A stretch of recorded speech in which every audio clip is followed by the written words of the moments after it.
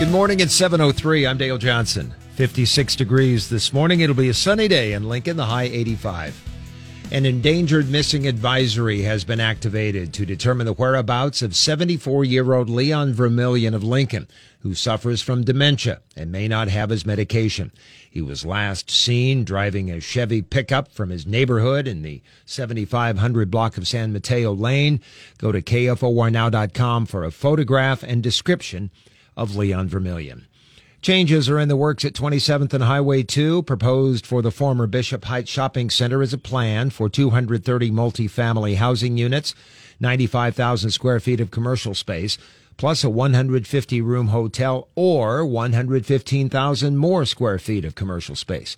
Also at today's City Council meeting, a request to approve more than $3.5 million in tax increment financing for the project. Today's council meeting starts at 5:30. A couple of downtown redevelopment projects are on the council agenda. Members will be asked if a renovation and rehab project for the Golds Building fits into the 2050 City-County Comprehensive Plan. Property at 10th and O will be converted to a hotel, commercial space, and underground parking.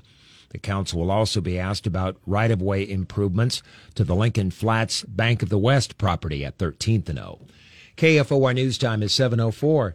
New information could possibly come from Lincoln Police later this morning on Sunday morning shooting of a 19-year-old man and a 24-year-old woman in the Seacrest Field parking lot. Both were listed in critical condition.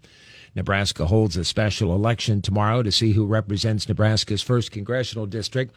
The seat became vacant when incumbent Republican Representative Jeff Fortenberry resigned on March 31st after being indicted and arrested for lying to the FBI about campaign contributions. Candidates selected by party committees are Republican Mike Flood of Norfolk and Patty Pansing Brooks of Lincoln.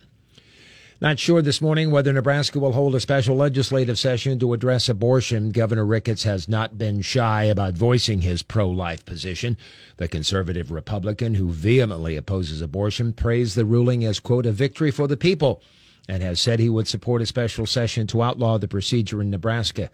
Going into the weekend, Ricketts had plans to talk with Speaker of the Legislature, Mike Hilgers, to find a way to ban abortions.